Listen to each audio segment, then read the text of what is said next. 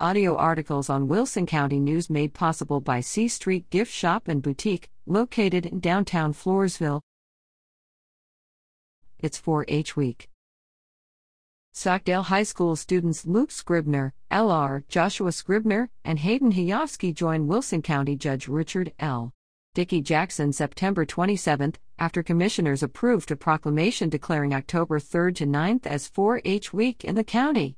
The proclamation encourages citizens to recognize 4-H for empowering youth with the skills they need to lead for a lifetime.